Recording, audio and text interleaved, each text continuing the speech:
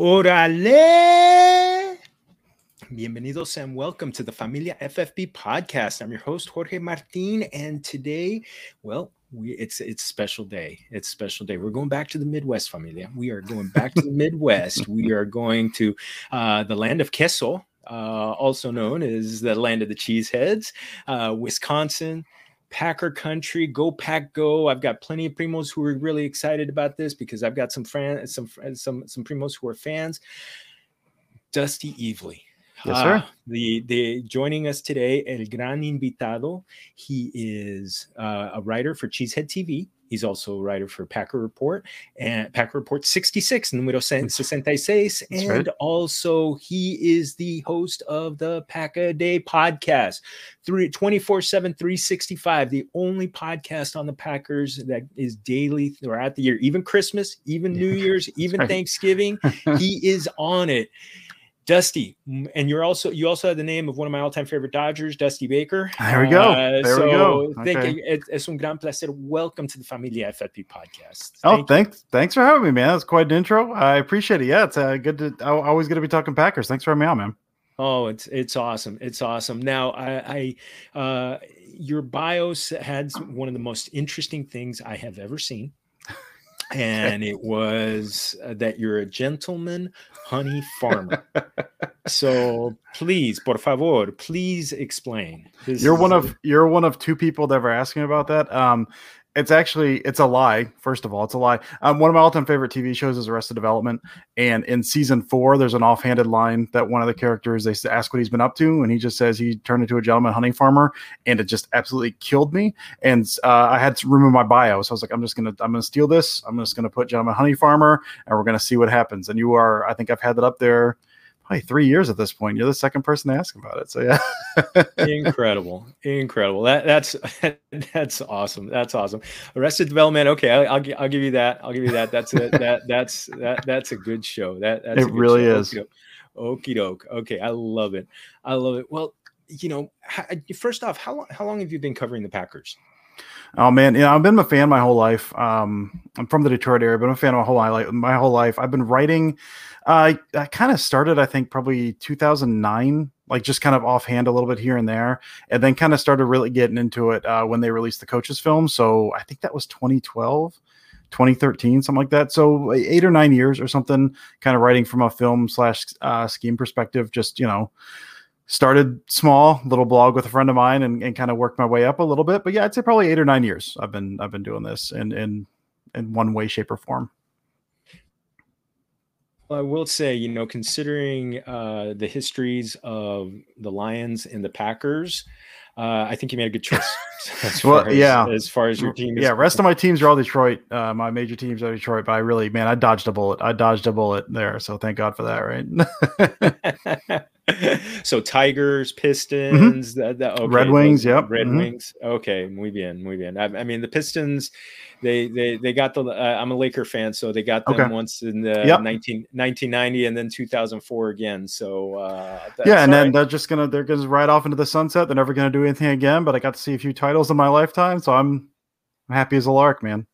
That's awesome. Well, titles. You've seen some titles as a Packer fan. One with Brett Favre, one with Aaron Rodgers. Chasing it again, right? Putting, rolling that boulder up the hill again. You got Aaron Rodgers, reigning MVP. And you had, and I promise you this. I'm only going to ask you about 2021. Okay. I'm not going to ask you about next year because I don't think he knows about next year. So why I don't let's not even go there. No vamos a hacer nada de eso. It's fair. But first off, can you kind of describe what that offseason was like with I don't know how you could cover, conceivably cover the team and still be and not kind of pull your hair out and go crazy.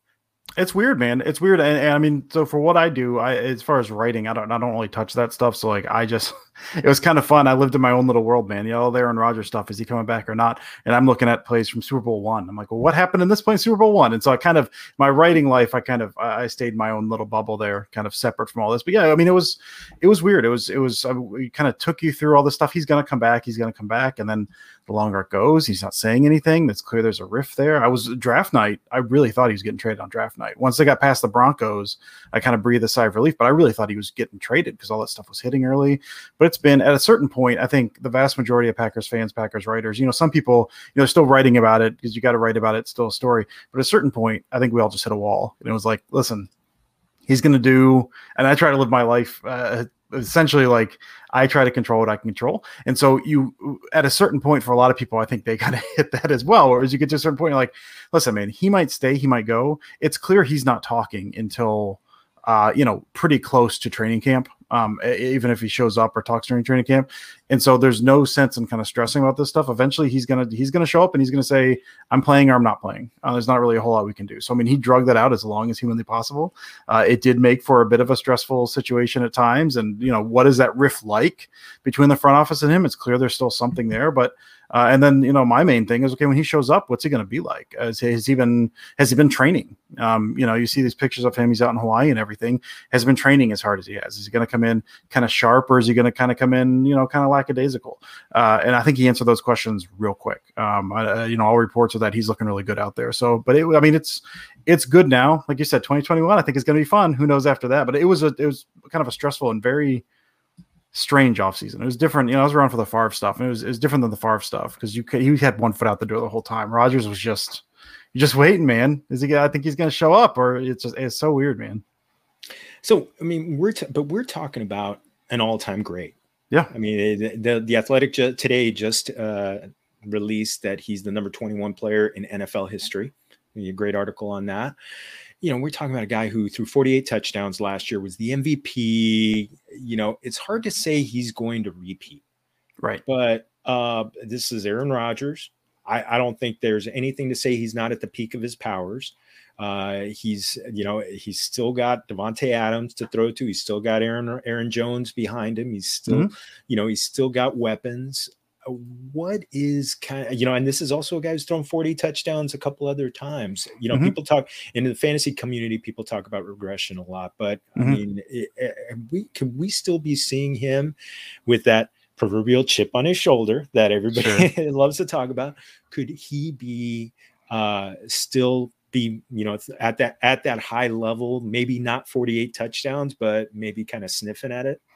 Yeah, I mean, I'm big into. I mean, really, before I started writing about it from film perspective, the thing that really got me into kind of diving into football was, you know, some of the advanced metrics. So Football Outsiders, and before even PFF was a thing, Football Outsiders was kind of on it. So big into, you know, looking at regression and, you know, fumble luck and all of the stuff that kind of, you know, look at the Pythagorean wins, and typically you hit that if you hit it by too much. Like I'm looking at those factors heading into every year. I will say, I mean, listen, saying that someone's going to recreate a 48 touchdown, 5 interception year, or whatever it was, that's insane. Like, again, like you said, like regression, probably, just because it's really hard to hit those numbers, man. It's really hard to hit those numbers. But I mean, I think, and this is what happened, you know, up to the Jordan Love thing. He had a year where he wasn't great, but it was because he busted up his knee, broke a bone in his knee in that week 1 game against the Bears that he came back against. And then McCarthy was fired. And that next year was that new system put in, his first new system since he had been with the Green Bay, notoriously tough system to break into. It was always kind of, like his numbers were down, I think 26, 28 touchdowns, those 2 seasons, something like that. It was kind of this second year in the floor system. That's when it's going to hit. Everything's going to click. And it did. I mean, he bought into all the stuff he needed to buy into, mastered that system. And I think the multiple things that lead me to think he could recreate that or get close to recreating that. He's still Aaron Rodgers. You see, like, when a quarterback starts to get old, the first thing that goes is the deep ball. That deep ball accuracy is the first thing to go. And you've seen glimpses of that with him every now and then, but like, it's just me. He's just not perfect all the time, which you're kind of used to. He's still got a gun. He's gotten better with his mechanics, which kind of, you know, allows him to age a little more gracefully. He can still move enough. You know, he didn't take a ton of hits last year either. And I think looking in this year, it's his 3rd year in the system. He's obviously not going to have the jump they had in year 2 because that's insane. But it's a lot of young guys on the team, because they always have young guys on the team, but it's the talent they have. that are still around. I mean, it's Devontae Adams, it's MVS, who's entering year 4, who's just, I mean, I think perfect for this system, and the reports out of him in a training camp are amazing. Allen Lazard, who's like the blocking guy, perfect for that system. Cobb is back. His first year in the system. But those 3 guys there, say Adams, MVS, Lazard, have been in this system now for 3 years. Aaron Jones has been in for 3 years. A.J. Dillon, I think, is going to be huge, both in the rushing and the receiving game. And he's entering his year 2 after not playing much in year 1. Then you got Tunyon with his breakout. Mercedes Lewis is back for year 3. DeGuara suited up in year 3. Year 2, I guess, because DeGuara didn't really play much last year. You've got, it's Rodgers who has mastered this system. And now you have all these pieces around him who have come up in this system. It's their second or third year, most of them. And I mean, you've got all the nuances, all those checks, all the stuff that goes into that stuff. He's got they've got one rookie. They got Amari Rodgers, who I love. Is super smart on the receiving core. And I don't think he's going to play that much. But you look at the guys that he's got, they all kind of know what they're doing at this point, man. It's third year in the system. It's Aaron Rodgers, not peak of his powers, because he's 38, 39. And I'm 41 and I have a hard time getting out of bed in the morning. So seeing what he's doing, just a little bit younger than me, is insane. But it's, I mean, I really think that's it. You saw that jump in year 2. Year 3, I think there's just that extra comfort level. They're going to work in a few more things schematically, little wrinkles on stuff. And you have all those guys that understand that system inside and out at this point. So again, a jump, I don't think he's, Rodgers not throwing for 60 touchdowns, but I wouldn't be shocked if his numbers end up, somewhere along what we saw last year, just based on everyone he's got around him. And it's kind of crazy that he did it so efficiently. I mean, he only threw a little more than 31 times a game. Yeah. And on average, 31 times a game. I mean, that's the same that Ryan Tannehill was throwing last year. And only maybe one more attempt than Ryan Tannehill, and people would keep talking about Ryan Tannehill. It's he's all about the efficiency, but I mean, Aaron Rodgers, geez, that's I mean, again, we're talking about an all-time great, and it's I know we talk about regression, and you're right, I love it, but sometimes some guys are regression proof. Look at that guy down in Tampa. I'm not talking about him. No, we won't talk about that one. We'll leave that one. Even though, it'll be the AR12 method that keeps Rodgers playing for another 5 years. Well, let's go. You touched on the running backs. Aaron Jones is back. It looked like he might sign elsewhere.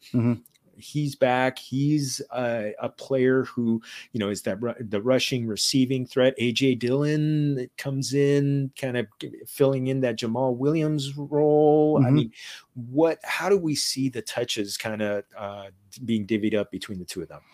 I mean, I think there's a lot of things going on. I think Jones is going to get the bulk of them, just because he's going to. But I think you're going to see a whole lot of, and they toy with this a little bit, and they now have. I mean, the guys behind him. I think Kylan Hill, the rookie, is probably going to be the third back. If they keep 4, Dexter Williams probably the 4. But you need at least 3 guys you can trust, you can do something with to do this. But you see a lot of that to the pony package, the 2-back personnel they're using a lot. And they kind of use that a little more as it went on. Dillon kind of took over the Titans game because of injuries and stuff. But even in that Rams game in the playoff, they had, I think, 11 snaps or something with Dillon and Jones on the field at the same time. And what you can do with both those guys, I mean, Jones is, like you said, receiving back. He was your wide receiver in high school, great hands, very good route runner, runs, routes on the outside you'll see from wide receivers, very polished guy. And Dillon can catch too. That knock on him coming out was, he can't catch. And he said, it's not that I can't catch, it's that they wouldn't throw to me. I wasn't a system that could throw to me. And based on the limited time we've seen and based on practice stuff, they view him, they've run him up the seam, I think 10 routes or something last year on one of their favorite concepts. They trust him, and what we've seen out of camp and stuff so far, he can catch. And so you've got 2 guys back there. He's not the prototypical receiving back because he's 250 pounds, but they can both catch. And so you'll get that. I think you'll get that 2-back set. And then you can split either of them out wide if you want to. So you can get the kind of, power run or pass spread option, whatever you feel like doing. But I think, I mean, I'd say probably, 60-40 split with Jones getting the 60. But I do think, 10 to 15 snaps a game, you're going to see both of them on the field at the same time. And depending on how that front looks, they're either going to run that or spread that out and throw it. That sounds, pretty incredible because, I mean, to think about the two of them, they're both very different backs. I mean, a lot of people, there's been talk about Jones being kind of in that Alvin Kamara role, but I think he's going to get more rushing upside. I mean, he's ran 200 times last year. I mean, really, it's hard not to be optimistic about this backfield, is it? I mean, can you see A.J. Dillon maybe sneaking some red zone carries away? Oh, absolutely. I mean, like I just said, he can receive, he can catch the ball. He's fine, not elite speed, but good enough speed down the field to do that. But you'll see him. I mean, the handful of times in that Titans game, he was just running over guys. And then the times you've seen him in kind of short yardage when they just hand him the ball and say, run fast at the middle. I mean, he'll like the first guy never brings him down. Like he just plows over those dudes. Like he's a big dude. He's a stout dude. That was one of the things. I mean, there was, Packers were so good in the red zone last year. So it's hard to have a whole lot of complaints because I think they scored at the highest rate, 78% or something of their trips to the red zone last year. They scored, which is insane. So it's not like, well, they should have done this. They would have been better. Well, it's hard to be a whole lot better than that. But you get those goal line carries, like that's what A.J. Dillon's made for, man. Like you had him there. He was dressing. Just hand him the ball and have him run over someone. So, I really believe, I think, especially once you get inside the 10, especially inside the 5, I think you're going to see fairly heavy usage of A.J. Dillon down there. I mean, they're going to mix it up. They're going to make it a little different, but I think he's going to get his fair share of carries inside the 5 for sure. I think those touchdown numbers, that's one of those, if you're looking for fantasy, right? Like he's one of those guys that could vulture some touchdowns, but also put up some pretty decent numbers. Like I think he could be in for a pretty big year as running back 2 with a guy of his skill set. Yeah, I think a lot of people are looking at him kind of like drafting him a little bit later in the draft. I mean, obviously Aaron Jones is a first round pick, first round, maybe early second round pick. Dillon is further back in the draft. Someone that, maybe to grab is, maybe you went wide receiver heavy early, or you're grabbing, you just decided to grab a third running back or something like that. So, well, I touched on wide receiver, hard to say. I mean, that Davante Adams did not have at least one of the greatest seasons in receiving seasons in Packer history.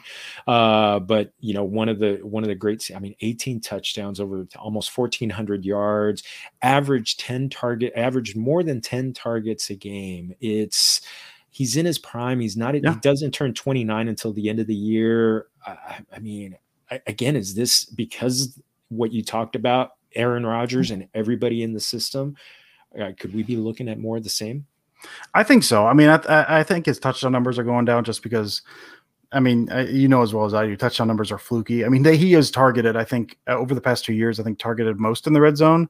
But even that, I think he scored 14 this past year, and I think he scored, 7 or something the previous year. And so it's tough. I mean, his skill set suited for everywhere. He's Davante Adams. He can do it every once. But in the red zone, where you can win, especially they get him in the slot and you give him an option, you've got a 3-way option here, man. If they're you can run the fade, you can run the slant, or you can just try to beat the guy and go vertical up the field. He can just beat you at the line and basically do whatever he wants. And so in the red zone, in that compressed area, if all you need, you see that so many times, like you kind of fake the slant, the guy has no help over the top because he's in the red zone, dude bites, and then he just hits the corner because he's got that footwork. He can do that. And so, I think, touchdowns, I don't know. But I do think, his numbers, he's the number one option on this team. I love the receiving core. I think they've got a lot of really nice kind of complementary pieces that do what they need to do in this offense that kind of allow them to run through on a run. But he's one of, if not the best wide receiver in the game right now. He's, the best footwork I've seen in a very long time, maybe ever, his get off the line, just the ways he can beat you, and an offense that puts him around the field, that he can beat you from the slot, he beats you from the outside, and he's got the trust from Rodgers as well. So, he's obviously the guy they're looking for. They run so much stuff where they're kind of, you've got an option to, depending on what happens on this one route, you're potentially man-to-man with Davante Adams. And a lot of times in a single high look, like they don't have anyone over Davante Adams. So you see a lot of that transition go throws that Rodgers just like, I got man-to-man, I'm chucking it up because I assume he's going to win. So, again, touchdowns, it's hard to replicate, 18. I don't know he's doing that. But his numbers are going to be his number. He put up numbers with Brett Hundley, man. Like he's going to put up numbers. And that's the crazy thing. I mean, I looked at his numbers, and touchdowns are so fluky with wide receivers. But this is a guy. He had 3 other seasons with 10 plus touchdowns. So he has that nose for the. I still have burned in my memory. I'm in LA, so I'm a Ram fan. Sorry, I think you know the play. I think you know the play I'm going to talk about. The one where he just he went in motion, and then he just and Jalen Ramsey stomping on the ground, right? Yeah. Yep. I know that and one. it's just like, and it was like that play was so perfectly executed, and it was a microcosm for what Davante Adams does in the red zone, especially near the goal line. I mean, it almost looks like he's unstoppable there, and I mean, he's a surefire first round draft pick in fantasy. I will say, speaking from personal experience, last year I grabbed him. And I had to kind of limp through the early part of the season because he missed those. Those. He had that big monster first game, and then he missed a couple games, and then he just was unstoppable from then on. And actually, he was the key to my team finishing on an 8-game winning streak and making it to the finals. You're welcome. You're welcome. Yes. Of course, I needed to not play against Alvin Kamara, who scored 6 touchdowns on Christmas in the finals. Gracious. So I ended up, and but the funny part was that Adams a couple nights later brought me back to a lead, but then Stephon Diggs took care of things on Monday Night Football. And all good. Davante, muchas gracias, un millón de gracias. So at least I get the bragging rights of having an 8-game winning streak to win the season, to finish, there you go, and then winning a couple playoff games to go for it. Well, how about the rest of the room? You touched on Marquez Valdes-Scantling having a good camp. You got him. You got Alan Lazard. You got Devin Funchess, who's also been coming back after basically 2 years out of the NFL, and the rookie Amari Rodgers. Before we talk about the tight ends, is there another receiver who could see significant targets? I've always been big on MVS. I think that the Valdes-Scantling, and part of it's just his speed, man. Like, this Packers team's been lacking speed for so long, and he's, a long dude that can run 4.25 or something, just blazing speed, the stuff you can do. And you've seen kind of steady progression from him. He's been in the league 3 years. There's complaints, people complain about things. But there's complaints that he doesn't catch everything. Well, if there was a guy that was as tall as he is that runs a 4.25 that caught everything, he would have been Randy Moss. Like, you can't have it all, right? Like, he was a 5th round pick. You got to pick. But I mean, he does a lot of really good things, even if his hands are a little questionable. And he's their deep shot guy. I mean, and he's a guy who every year I've drafted in fantasy kind of later rounds, and I never use him. And I hope for consistency. I mean, the problem with him with any deep threat is, a lot of times it's boom or bust, right? Like, he'll have a huge game. He had a huge game against the Bucs in the NFC Championship game. He's had a huge games here and there, but a lot of times he's not getting the targets because he's that vertical option. And that's looked off almost right away. And a lot of times you run that vertical option, you look at the alert. Okay, the safety's over the top of that. Okay, you don't come back then the rest of the time. So there's games he'll get. I think that Bucs game he had 10 targets or something. There's other games he'll have 2 catches on 3 targets. And sometimes one of those will be a 73 touchdown, and sometimes they'll both be 15-yard digs or something like that. You just don't know. So, I mean, I think he's got a lot of upside, but he's so boom or bust just based on who he is, how they use him. Now, if he shows more consistent hands, yeah, he's a monster, but who knows if that's going to happen. So, I mean, I think he is a breakout candidate. I think if he's going to ever be consistent, this is the year. He's in year 4. He's at a system that knows how to use him. He's got the trust of Aaron Rodgers, and we've seen him kind of growing. So he's potentially a guy. But again, I'd be real wary drafting him anywhere near the top. That's kind of a late round flyer in terms of we'll see what he does in the first 3 weeks and if he can keep that up. I love Lazard, but he's never going to be a big volume guy. Cobb, who knows? I love Cobb. I went to school at University of Kentucky, so Cobb's one of my all-time favorite players. But I don't know how much he's got left in the tank. I think he's already kind of a little dinged up anyway. And Rodgers loves him, but I don't think he's doing much. Amari Rodgers probably not seeing much of the field. And Funchess, he said he hadn't played in 2 years. He looked really good this past week in the preseason. By all accounts, he's done really, really well practice. And so he emerges as a number 2, kind of that possession guy. He's got some speed, he's got some quickness, but I think it's Davante Adams. It's maybe MVS. It's seeing how Funchess does. And then everyone else is just kind of, I'd say, borderline undraftable, if not totally undraftable, until you see how that shakes out. But that feels like the receiver room to me. maybe those guys that you play in daily fantasy where you've got you've got a little bit amount of money left to play, and maybe they fit that and you hope that you get a touchdown out of them. Yeah, so, yeah, you hope something shakes. Yeah, I gotcha. Well, what really shook last year was Robert Tonyan. And we had some kind of rumblings here at the Super Bowl. George Kittle was talking him up. He was going to Kittle University, Kittle Tight End University, but I mean, I do remember at this time last year, people were talking up Jace Sternberger in fantasy, but Robert Tonyan came out, catches 52 of 59 balls and 11 touchdowns, which is unheard of efficiency. Yeah. I mean, you talked about regression with Davante Adams. It's hard to expect that kind of, 1 out of every 5 catches to be a touchdown. Yeah, and it's funny because there's another guy who did that on this roster as well, and that was Mercedes Lewis. Excuse me, one of his seasons in Jacksonville. That was like he had 10 touchdowns a year. And it was, oh my gosh, and his 3rd year in the league or something. He never came close to doing that again. I think with Tonyan, he said touchdowns fluky. I don't know. Like maybe he catches 20, maybe he catches 2 this year. Like you have no idea. But I will say, I mean, going into 2020 season and the offseason, one of my projects was I was looking at Jace Sternberger. I was looking at the limited snaps that he had. Because traditionally it takes tight ends 2 to 3 years after being drafted to actually do a whole lot, just the nature of the transition. And Tonyan was a wide receiver in college. So he's making that transition anyway. So I'm watching Jace Sternberger before the 2020 season, kind of getting ready. Okay, what did he show? What does he look like? What can he do?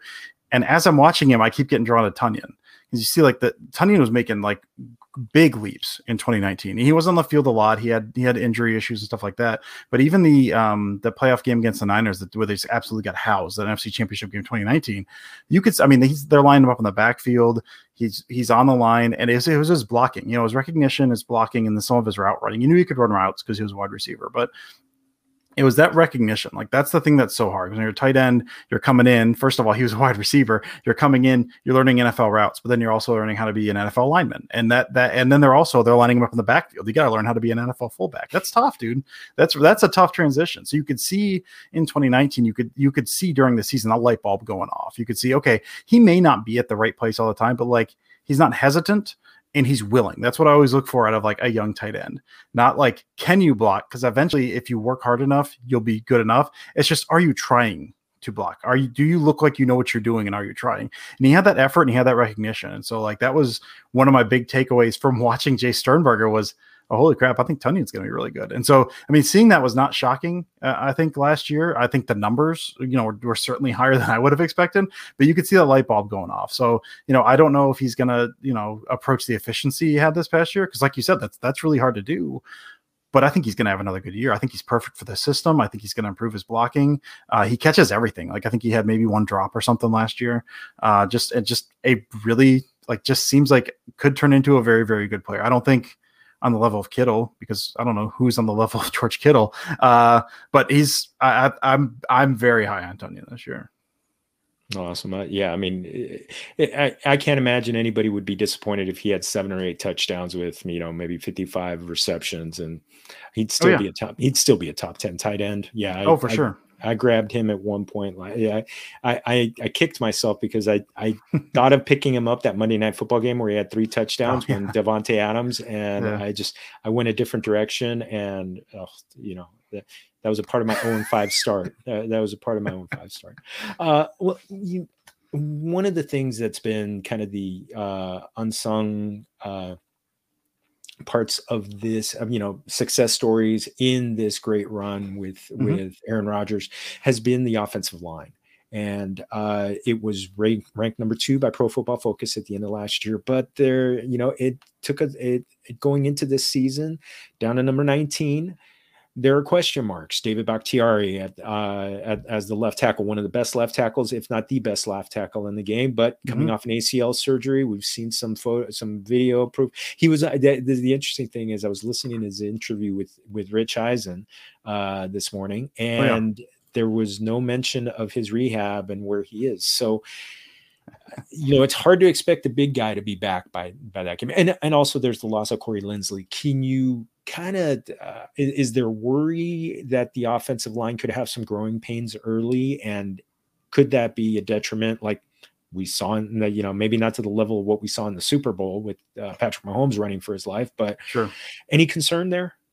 Sure. Yeah. I mean, I think, listen, anytime, I mean, and Lindsley, I'm a huge fan of Lindsley. I'm perfectly fine they didn't pay him. I think he had, a couple back issues, like an offensive lineman with back issues at that age. I'm not a fan of paying that amount, but he really was, when he was healthy, I mean, his best year as a pro last year, like just mastered the system, just looked tremendous. So I mean, losing your center, I mean, that's huge, man. And then, like you said, Bakhtiari as well. I mean, like you said, potentially one of the best left tackles, if not the best left tackle in the league. He's been, kind of all I've seen from videos and stuff. He's been working out on the side, doing some rehab, but I mean, he tore that thing late in the year. Like there's no expectation he's starting week 1 at all. So, I mean, I think you kind of look at the lineup, and some of this, I mean, you can squint and see like a good offensive line if things go, but there are just a lot of unknowns. I mean, you're looking at center, you're looking at likely starting Josh Myers. He's been running with the ones. He's the rookie out of Ohio State.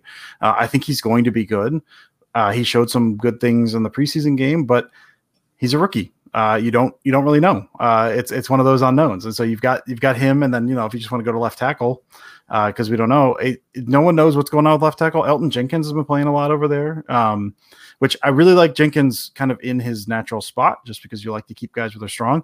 But by all accounts, like he's not giving up anything over at left tackle. So if you're starting, it's possibly left tackle. And I don't think he's going to go out there and be like an absolute rock. He's not letting anyone by, but all accounts are he's locked down over there in practice. So if you go in and you bump him out from left guard and you've got him left tackle, that's not the worst thing in the world. But then you've got the interior. If he bumps over, that's kind of thing right now. They're trying to figure out who goes on left guard spot. Well, John Runyon Jr. was kind of everyone's sexy pick for that, and he got, for one reason or another, he got blown up in this preseason game. Now it's just one preseason game.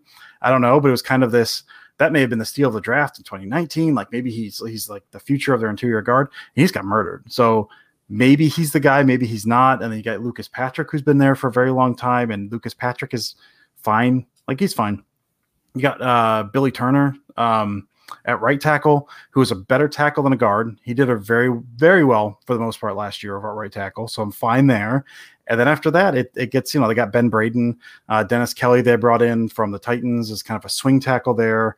So maybe then he's your left tackle, and maybe you keep Elton Jenkins at left guard, something like that. Like it's kind of, there's so much. You've got you've got Josh Myers. This is my thoughts anyway. Josh Myers at center, and then you've got Billy Turner at right tackle, and you've got Elton Jenkins somewhere on the left side. My gut right now tells me left tackle, which leaves both guard spots kind of up in the air right now, and no one's really sealing that, right? I mean, again, one preseason game, they didn't look good, and the reports out of practice and spring training or training camp and all of that stuff so far has been no one's really grabbed that job yet. And so, I mean, some of that interior pressure, man, that they'll figure out, the teams will figure out a way to attack that. So yeah, I mean, I certainly a better situation. Again, I think the tackle positions are unlocked and the center looks pretty good, I think. And so that's good. That's a good start. But there's absolutely some concern there. We got a question in our comments section. I think you kind of already answered this. Senior Gums mentioned which receiver excites you the most, but I think you may have already. Yeah, I'm outside of Adams. Outside of Adams, I just love it. Marquez Valdes-Scantling so much. I mean, just his speed, his size, his attitude. I love him. I mean, I talked to him a bunch, but the other guy would be Amari Rogers. I don't know how many touches he's getting this year, but I love him. I loved his tape in college. I love, by all accounts, like a really smart dude, a guy that just studies. They say he's been spending nights with the playbook, making sure he gets every nuance. He's picking everyone's brain. I don't think this year, but I think down the line he's going to be very, very good for them. But this year, yeah, it's Valdes-Scantling. I've been pounding the table, telling everyone Marquez Valdes-Scantling's been good for like at least the past 2 years. And last year, people started to listen a little bit. I think this year, I think the sky's the limit for him. Again, I think maybe limited touches, but I'm really, really excited about Valdes-Scantling. All right. Well, I'm going to remember this on my drafts so that Labor Day weekend. Yeah. Blame you when it all goes bad. No. He's going to be that flyer that's going to pay off for me at some point. So last football question, the defense. is phenomenal against the pass. Jair Alexander, if he's not the best cornerback in the NFL, they're not taking roll call very long before they call his name.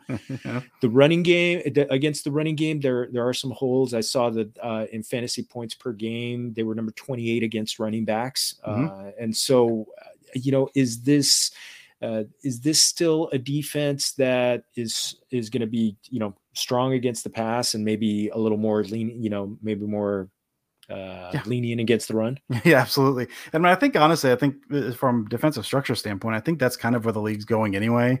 You kind of give that up because it's either you have the threat of an explosive pass and they go for 20 plus yards, or you give up a 4-yard run. It's hard to sustain. I mean, you've seen that. I mean, the Vikings have operated the past couple of years as a team trying to run offense. It's way harder to sustain a running game the entire game because there's so much less margin for error. So I think you're going to see defenses kind of force teams into that. So I think they're going to be weaker just because part of it by choice, but also if you look at the talent on the team, I mean, like you said, it was Jair Alexander. It's also on the back end. It's Adrian Amos. It's Darnell Savage. Stokes is a rookie. I don't expect him to do a ton this year. I like Shamar John Charles a lot. The draft pick, I think, at TCU, but I don't think he's doing much this year. Chandon Sullivan's fine for the most part, but it's a strong, especially the back end of that secondary is really, really good. And then Jair's just locked down, man, just locked down. And then you look at, Kenny Clark. I love Kenny Clark up front. Kenny Clark up front is just an absolute monster. And then it's Zadarius Smith and Preston Smith and Rashawn Gary, who I'm all high on, but those are all pass rushers. They've got no inside linebackers to speak of. They signed Devondre Campbell, I think on a 1-year deal. I think maybe 2 years, but one of them was a void year that could come in and kind of be that vet. You had Chris Barnes last year kind of show a little bit out of UCLA. Like maybe he could do something, but like nothing flashy, just fine. Kamal Martin was kind of a guy with maybe a little bit of outside there. Oren Burks has been a guy they've been dreaming on for a while to do something in inside linebacker. And he showed up in the preseason, but maybe he gets it, maybe he doesn't. But that line, in my mind, you build, stop the run. Linebackers, I legit, I don't really care about linebackers at all. It's the defensive line. What do you do on the defensive line? And that the run stoppers on defensive line, it's Kenny Clark, it's Tyler Lancaster, who's just he's a big body. He's not going to give you much, but he's a big body. And it's Dean Lowry, who fine, but I still don't understand how he fits in the system. There's one guy that could throw a monkey wrench into this, which would be TJ Slayton, who's the 5th round draft pick out of Florida this past year. That dude's like 350, like 6'4", he's 6'4", 350, like just a big man. Like can't rush the passer, gets real tired real quick, but you can't move him. Like you've seen him in the preseason game, he was doing this. In practice, he was doing this. You saw flashes of this at Florida.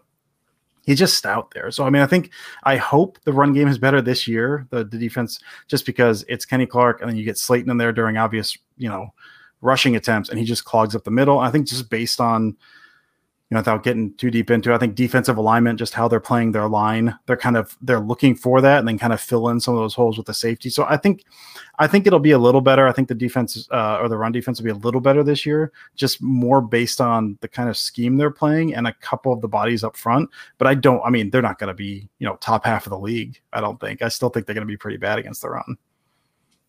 All right. Well, that's something I'm going to keep in mind every time I've got a running back that could be, if I see them have a running back going against stream them, man, stream them. Awesome. Well, Dusty, this has been fantastic. And I want to close on something that always makes everybody smile. And you've got some insider experience on this from a family connection. Mm-hmm. Tell me, favorite Mexican food, favorite tacos, and you've had access to some of the best. Yeah, man. And I wish I could remember the name of the place. My wife is from McAllen, Texas. And it's been a while since we've been down there, but there's a place down there that makes the best tamales I've ever had in my life. And I'm blanking on what the name of it is. There's people in her neighborhood that would do like the homemade ones and everything, but I was, conveniently never down there when they brought those by. So unfortunately I never got those. So I love a good tamale, like an authentic tamale, just absolutely amazing. I think as far as like what I can access, because I actually live in Kentucky, what I can access here, and there's some good Mexican food here. We've got the office that I work at, the job I work for, every week we'll bring by food trucks. There's a food truck that comes by. I'm blanking on the name of it now. They've changed their name like 3 or 4 times at this point, but they've got like just a classic steak taco. They roll it up, the chopped onion, the cilantro. You get a little kind of like the green, was that verde salsa, I guess, and some really hot, like just a dot of the red stuff, a little bit of sour cream on there, like just real basic. I don't no cheese, no anything. I go with the onions and cilantro as the base, and just dress it up a little bit here and there. And just the little street tacos. I love those things, man. Like, it's been a while since I've had them because I'm not going to the office too much anymore. I'm doing a lot of work from home. But as far as what I can get around here on a regular basis, every time that food truck comes by, even if I'm not working at the office, a lot of times I'll try to make it up there and eat lunch at the office. So, are you more carne asada or pollo or any other? Yeah, I think more carne asada. I'll go. If I'm feeling froggy, they've got a quesadilla that's called the El Jefe, and they've got it's 4 types of meat.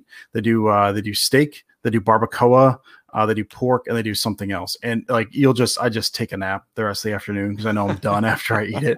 But yeah, like a good barbacoa or something. I'm probably saying that horribly. No, está bien. Is that it? Okay? All right. Barbacoa. Yeah, I'll like barbacoa quesadilla.